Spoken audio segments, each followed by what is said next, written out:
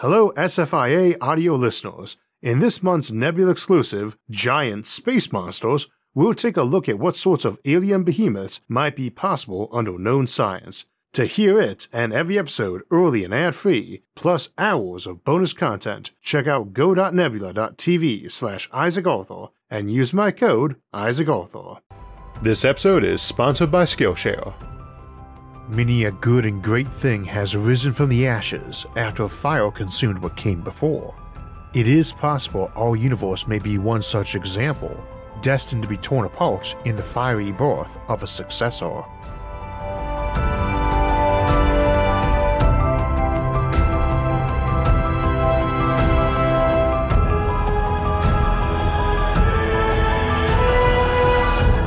So today we are returning to our Civilizations at the End of Time series to discuss the Big Rip, one potential scenario for how our universe might end.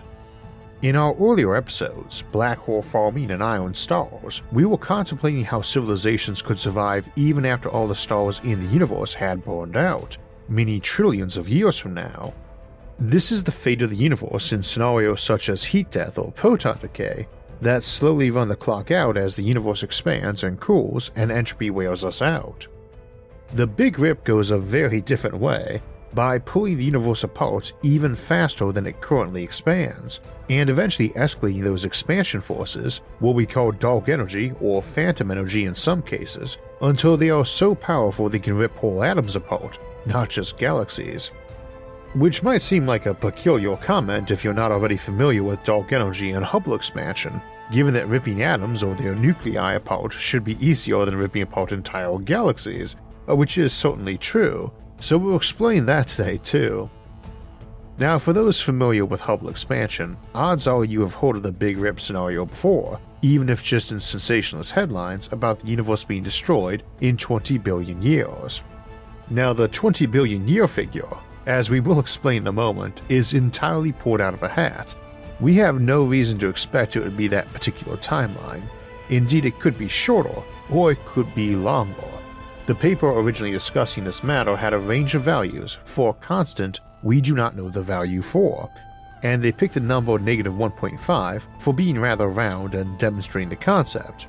Plugging a value of -1.5 into the equation results in a doomsday about 20 billion years from now. A different value would give a different timeline, and most probable figures definitely tilt to longer timelines.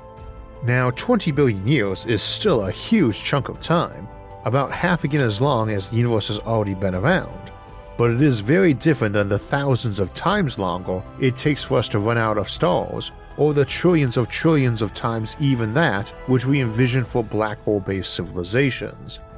Needless to say, civilizations preparing for a doomsday so wildly different will behave differently. As a quick example, the Big Rip is one of the end-universe scenarios that offers some hope of a recycled universe, akin to the Big Bang and Big Crunch repeating scenario, and a civilization that thought it was going to be obliterated in the recreation of a new universe whose fate is the same is very likely to be a lot more into cyclic time philosophies. Now we are interested in how such civilizations would behave if this fate of the universe was the correct prediction, but to do that we need to first discuss how it functions, as it's not simply a moment of random obliteration. So let's start at the beginning, the Big Bang. We have a tendency to say the whole universe began from a single point that exploded outwards, but we do not know that. We know that our observable universe seems to have come from something very tiny. It is quite possible the universe is infinite in size, and was all the way back at the Big Bang, just our portion of it was not. Our observable universe is finite, and came from another finite and vastly smaller bit. Light from other areas will never reach us as a result of our universe getting bigger, faster than the light can travel, but that does not mean it is not there. Of course, it also does not mean it is there. We just do not know, and this isn't a controversial idea, it just doesn't get discussed much as essentially something we cannot determine at this time. It can bug folks sometimes though, because if you say the universe began infinite size, people can get confused how it can continue expanding. The simple answer is that infinity is not a number. and infinity plus infinity is still infinity, but it is a bigger infinity. Infinity plus 1 equals infinity 2, but those two infinities are not equal. Again, infinity isn't a number. If you are having problems seeing how two infinities can be different in size, consider that if you count 1, 2, 3, 4, 5, etc., you could keep counting on to infinity, but then in between each of those integers they are more numbers, 1.2, 2.2, 3.14159, and infinite numbers between each. Nonetheless, all the numbers between 1 and 2, if added up, are smaller than the sum of all integers, or the sum of all numbers between 9 and 10. So too, a one-dimensional line might be infinitely long, but an area infinitely long and infinitely wide is still bigger, as would be a volume infinitely tall, wide, and long. So again, infinity is not a number and essentially wrecks any finite calculations. It also tends to wreck logical constructs, something we looked at more in our episode Things Which Will Never Exist, because people will try to use it as a number, and since the transitive property of equality says that if A equals B and B equals C, then C equals A. Then if A equals infinity and C equals infinity, why A must equal C. Which is why I'm emphasizing this, because it results in bad logic like taking a perfect square and a perfect circle and saying the square equals the circle since they both equal perfect. So an infinite thing that came from expansion as a point-like object isn't really possible. No matter how fast it expanded, it still would never get to infinity, and for this reason, if we lived in an infinite universe, it would have been infinite back to the Big Bang too, but that it was smaller in the past, if still infinite, with each current chunk of it having come from a tiny earlier section. Now you might be wondering why we are dwelling on all that, and it's because a lot of prior models of the universe and eschatology, the study of end times, tend to have a lot to do with extrapolating around infinity at some point, and often gets screwed up or misinterpreted as a result.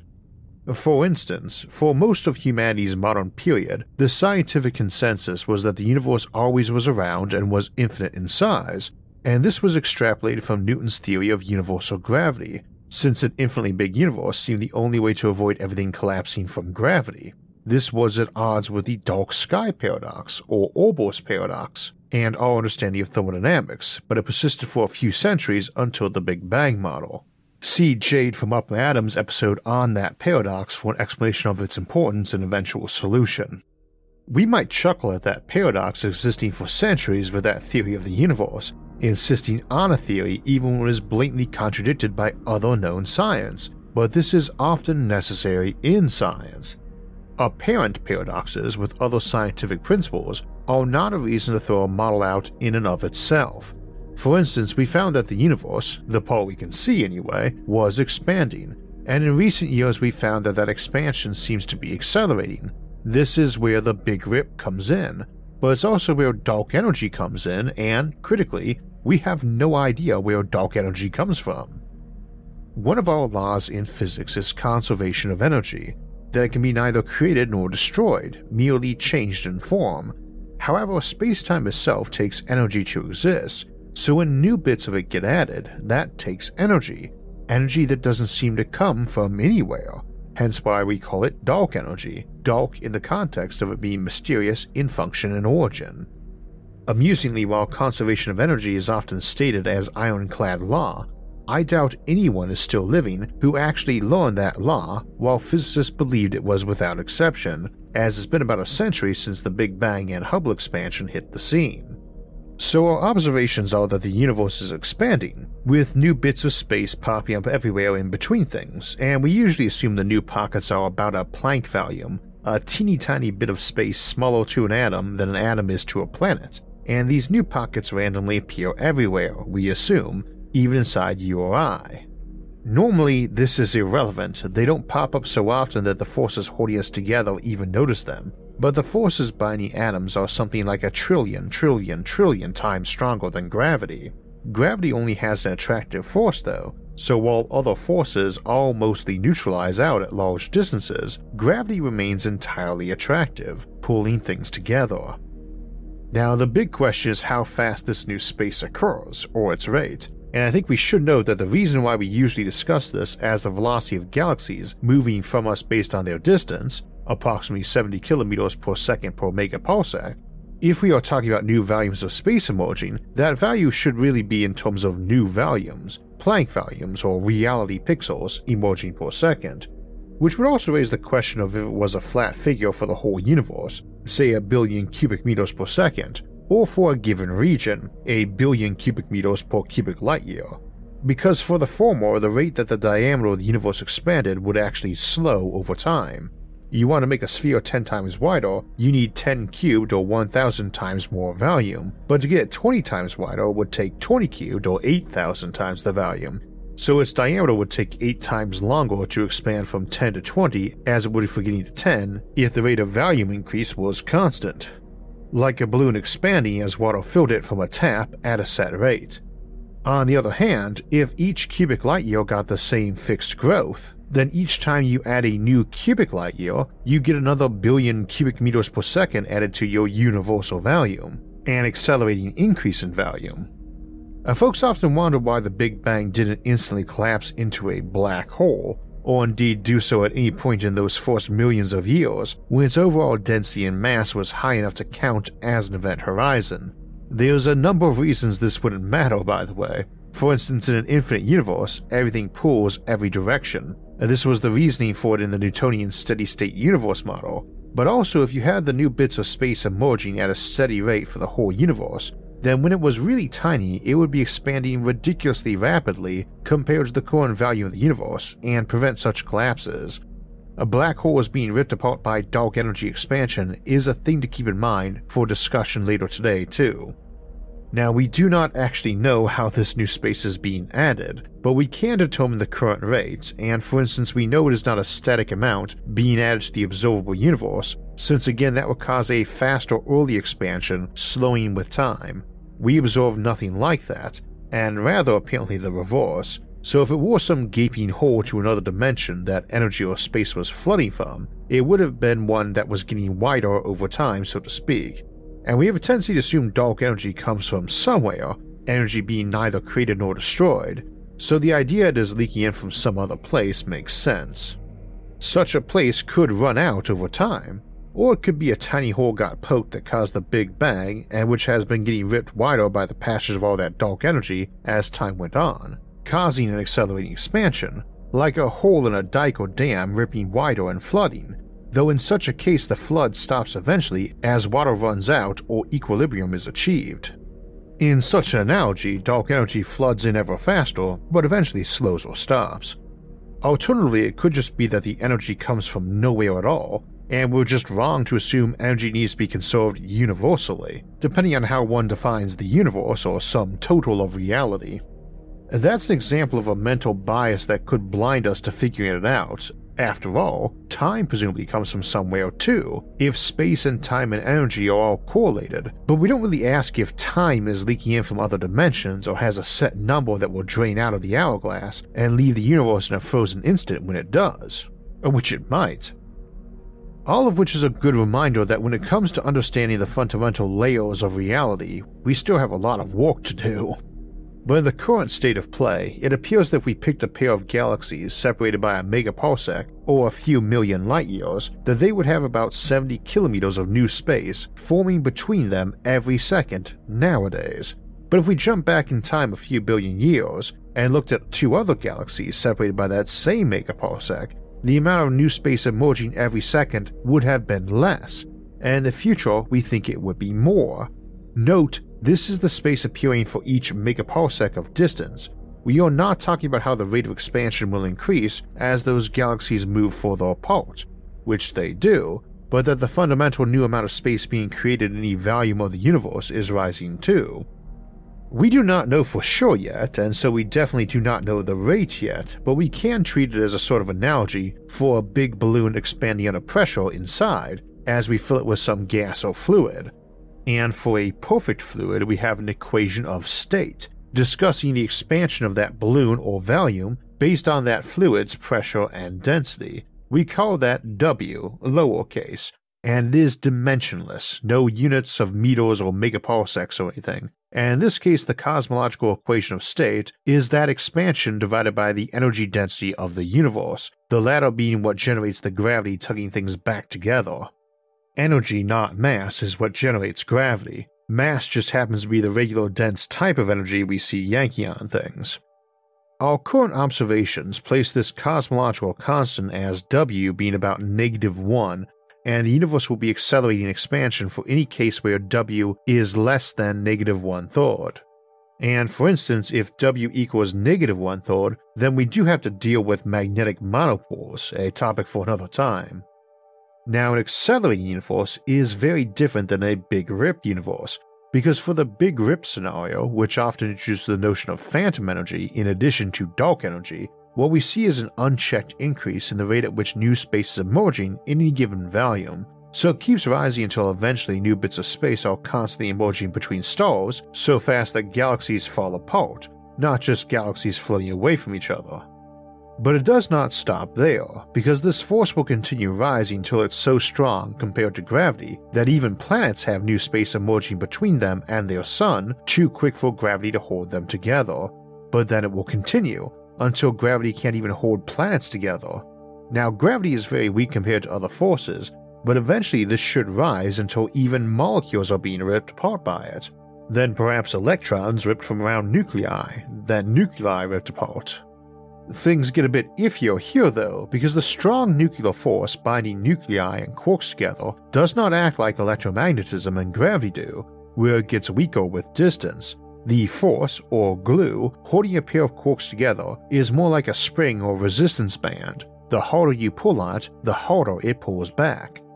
And it only breaks when you've put enough energy into that tug to generate two new quarks with two new gluons binding them together. This leads to one possible case of a recycled universe, as each new place becomes a source for a wellspring of new matter, though this is rather problematic as a new Big Bang, since the conditions wouldn't be quite like the original Big Bang state.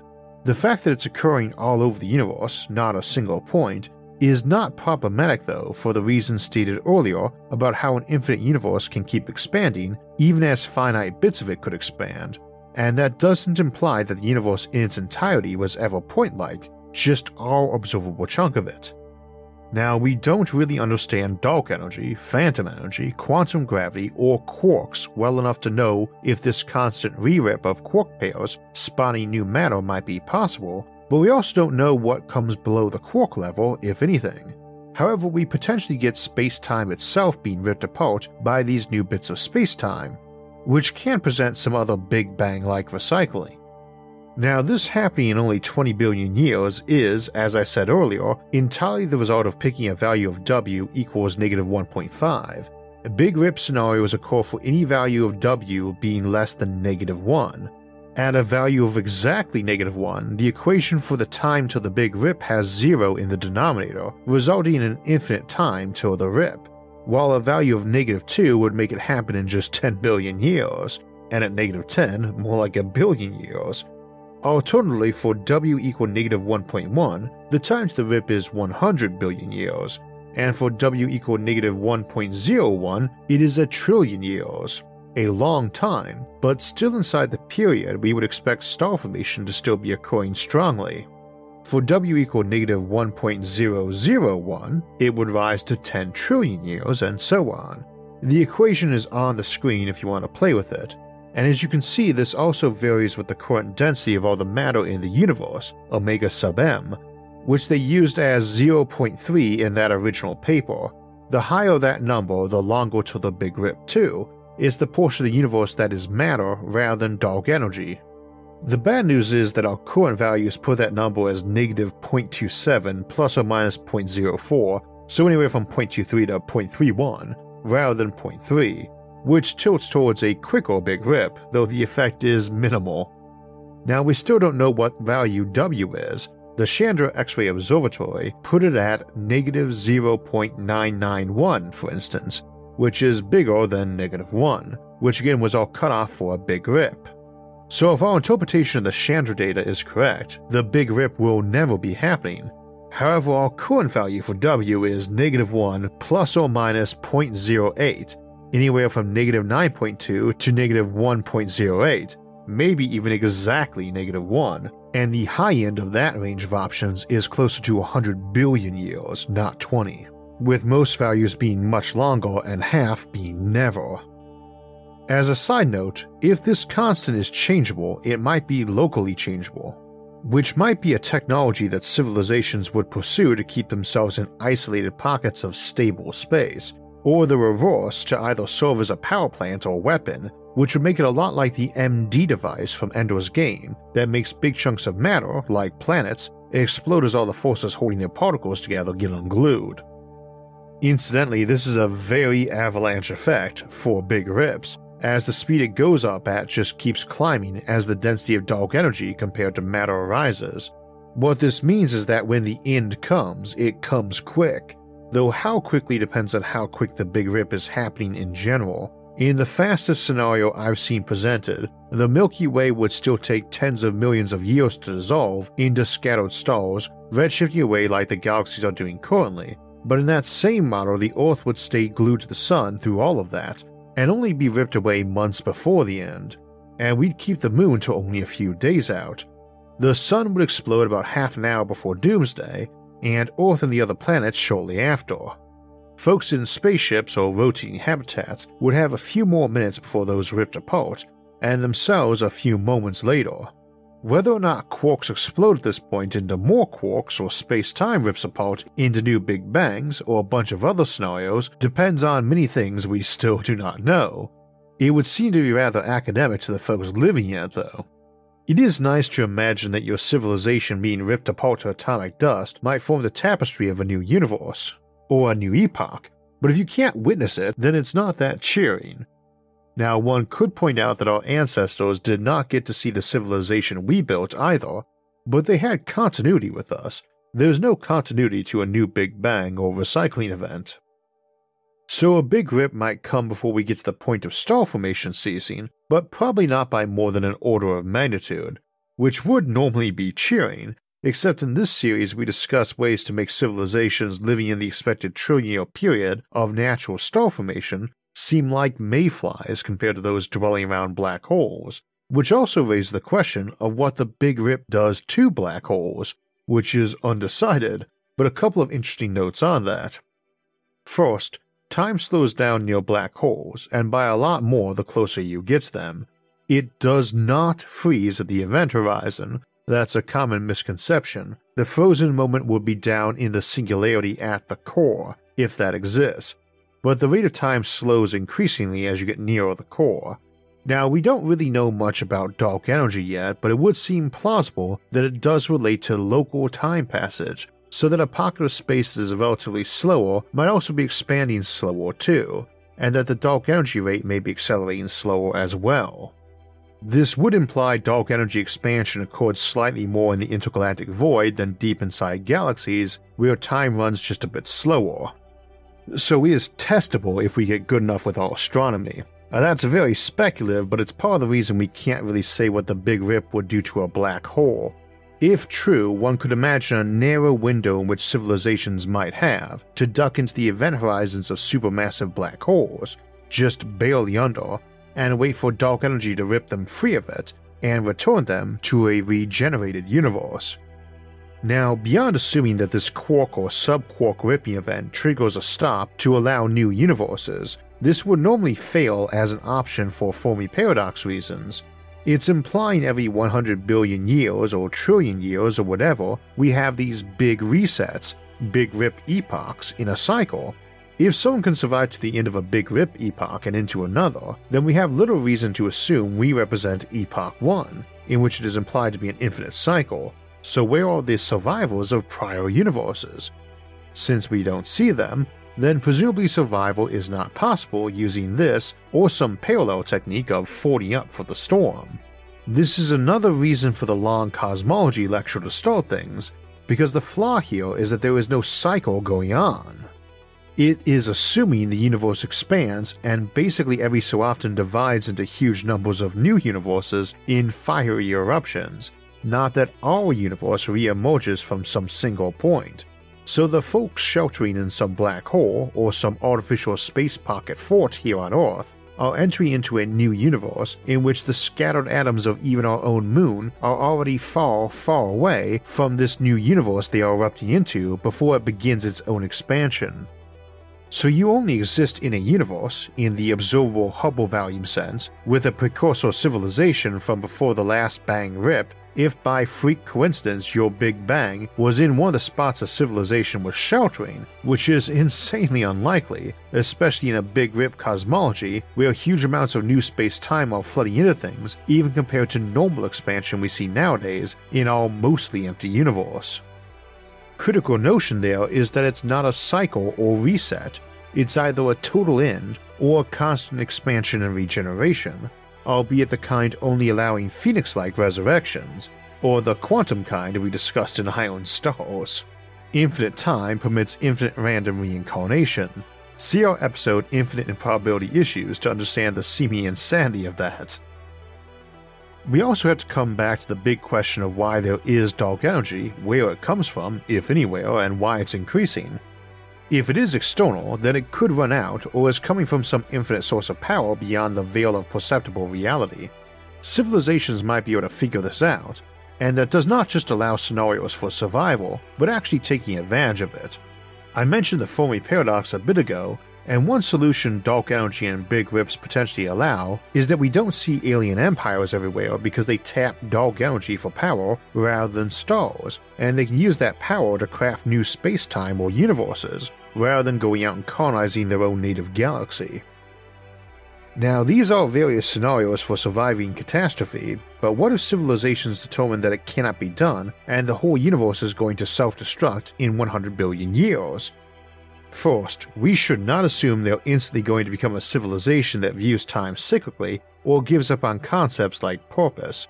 Let's be honest, nobody really thinks of their civilizations in million-year terms, and the day-to-day effect on civilization of us adopting the steady-state universe model for a few centuries, then burying it for the Big Bang and heat death version, has basically been zero. Finding out the world will end in 4 billion years changes little to us, and nobody really cares when we modify that to maybe 1 billion years instead for the oceans and the air to evaporate off as the sun warms up. So too, the Civilizations at the End of Time series is my most popular, with millions of views, and we have discussed ways to save Earth from either fate and last for eons beyond, but nobody has suggested we enact new policy or culture around this option, myself included. So we should not assume civilizations faced with a Big Rip billions of years from now are culturally impacted by it too much. That said, they obviously aren't pursuing the hyper long-term strategies we have looked at elsewhere in this series. You do not go around making substellar mass black holes as long-term deposits for your civilization to draw energy from in the Dark Epoch after the last star was born out. Indeed, no black hole in excess of a gigaton, with a lifespan of 1.5 trillion years, would seem to make sense as a Hawking radiation power plant, and at 356 megawatts, they are already rather low-powered for most interesting applications. Of course, you hardly care about most types of waste at this point. Ultra-core computation for post-biological life forms loses much of its appeal, as do any strategies that are aiming for maximum collection of mass and energy for long-term and slow use. The universe is ending in 20 billion years or 100 or whichever. Why build with trillions of years in mind, let alone trillions of trillions of trillions? However, we should not extrapolate that out too far. We are talking about billions of years, implying civilizations that need to appreciate efficiency, but it does have some implications. As an example, some internally lit O'Neill cylinder of 100,000 people and 100 square kilometers of living area still needs something like a gigawatt of power provided by a fusional black hole generator. So it is burning through a kilogram of matter per year for that black hole generator, and more like 1 week for fusion fuel. That builds up as a supply need in the long term, but that habitat mass is somewhere around a gigaton minimum, and equal mass of fuel reserves, 4 gigaton, would last for billions of years on fusion fuel and something like 1 trillion years for a black hole generator, and the latter runs on any matter, whereas even deuterium-based fusion still runs on a material a lot more abundant than all the materials that habitat is built out of, so they simply have no reason to worry about energy concerns. It also affects intergalactic colonization scenarios, because if the whole universe is ending in 20 billion years, you don't bother sending ships out to some place they won't reach for 20 billion years. Additionally, when it comes to colonizing distant galaxies, your maximum reach is essentially any galaxy whose redshift is decently less than your maximum engine speed. However, if the rate of expansion is accelerating a ton, then that colonial reach needs adjusted even further downward. I suspect it would still be profitable to go after stars even a billion light years away, but not much further, and moreover, only profitable as new territory, because you wouldn't be able to return with galaxies worth of new material like we contemplated in our episode Fleet of Stars, nor could you afford to wait the billions of years for its arrival. Now, you might still bring a lot of mass into one place, especially if your models show any advantage to slowing local time, or if a higher local matter to dark energy ratio helps prolong things. Things like planets built around artificial smaller black holes already have plenty of advantages, as do ones built around normal or supermassive black holes, or what we call Birch planets, which can be composed of many concentric shells, each many trillions of times larger than Earth in living area. Those have slower time on their lower levels, and you can get across the event horizon of those juggernaut galactic core black holes without being shredded by tidal forces. I could imagine folks migrating down to the lower levels of those Birch planets to go hide near them while the upper levels were dumped into the core to widen it to swallow the lower levels right before the Big Rip hit. One other option comes to mind though for us to close on. A thing we focus on in other End of Times episodes is that it's the thought that counts, not the official clock. Those black hole civilizations assume hyper-efficient but slow calculation, resulting in post-biological minds thinking a trillion times slower than we do, but living trillions of trillions of trillions of trillions of times longer, and thus enjoying trillions of trillions of trillions of times more subjective life experience. Someone with an accelerated consciousness moving a million times faster than our own, as we often contemplate for post-biological life, can enjoy a normal human lifetime of thought in under an hour. So Big Rip civilization might aim to burn hot and fast, bypassing efficiency of computation in order to maximize the use of resources on a clock. However, this reminded me of two things. First, we have suggested in the past that a civilization around a giant and short-lived star might employ the same reasoning to build a Matryoshka brain of stunning power, if unimpressive efficiency around supergiants. We also suggested they might find some way to enjoy an extended final moment of very fast thought, using that rapid but powerful supernova shockwave as a power source for running computational thought on before it burned out. And back when the Big Crunch was still considered a plausible scenario compared to heat death, a thought cosmologist Frank Tipler suggested was what he called the Omega Point, that a universe which slows its expansion, rather than accelerating, and eventually begins to contract, begins offering a pathway to vast and arguably infinite computation as the collapse occurs.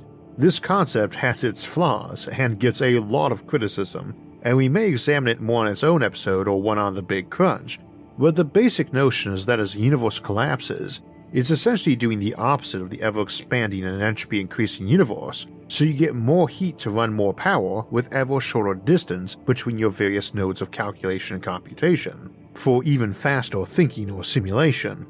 Now, this interests us today in combination with our discussion of living around giant stars, because if your civilization can't find ways to escape into some other universe, or shield yourselves from the effect, it probably can find a way to use ultra-high dark energy rates for power production, and possibly also use that expansion for rapid cooling.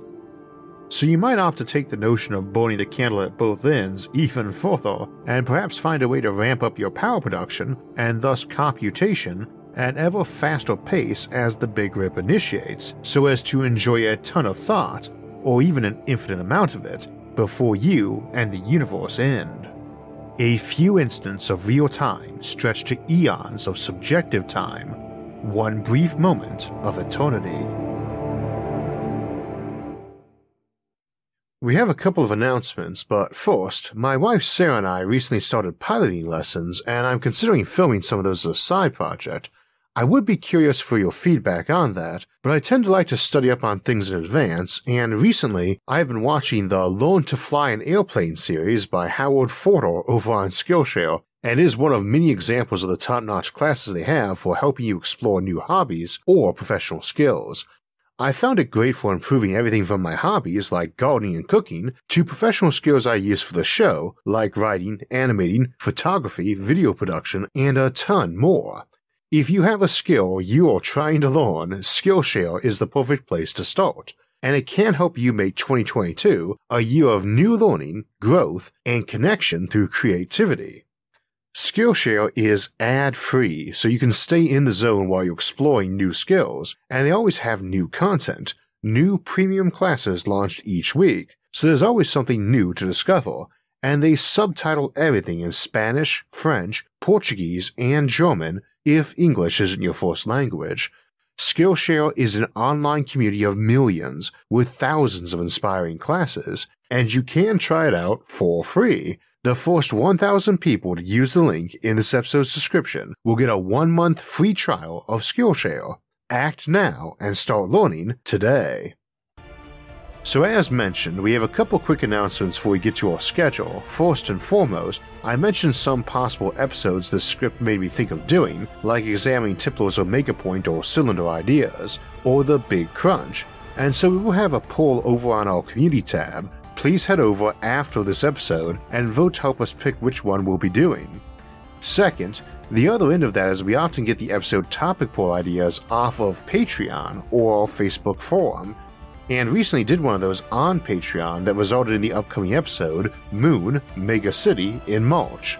And drafting that episode reminded me that we still have a lot of places in the solar system we haven't explored on this show, and I thought we'd return to our Outward Bound series this spring, and we'll run another poll of topics for those after our livestream Q&A next weekend, but we will be taking the poll ideas from that livestream Q&A, and whichever ones seem most popular or interesting will be our 5 on that poll, so make sure to join Sarah and I for that. That livestream Q&A is going to be on Sunday, January 30th at 4 p.m. Eastern Time, but before that we will have our last episode for January coming out, and we will end the month like we started it, by discussing cool things you can do with nuclear bombs, as we look at terraforming Mars and other worlds by nuking them green and blue. After that, we will jump into February for a look at the future of solar power. Then we will take a couple episodes to contemplate Kessler Syndrome, the risk of a cascade of orbital debris around Earth, and the implications it might have on the Fermi Paradox, as well as other scenarios, natural or artificial, which might imprison a civilization on their homeworld. Now, if you want alerts when those and other episodes come out, make sure to subscribe to the channel and hit the notifications bell. And if you enjoyed this episode, please hit the like button and share it with others, and leave a comment below. You can also join the conversation on any of our social media forums, find our audio-only versions of the show, or donate to support future episodes, and all of those options and more are listed in the links in the episode description. Until next time, thanks for watching, and have a great week.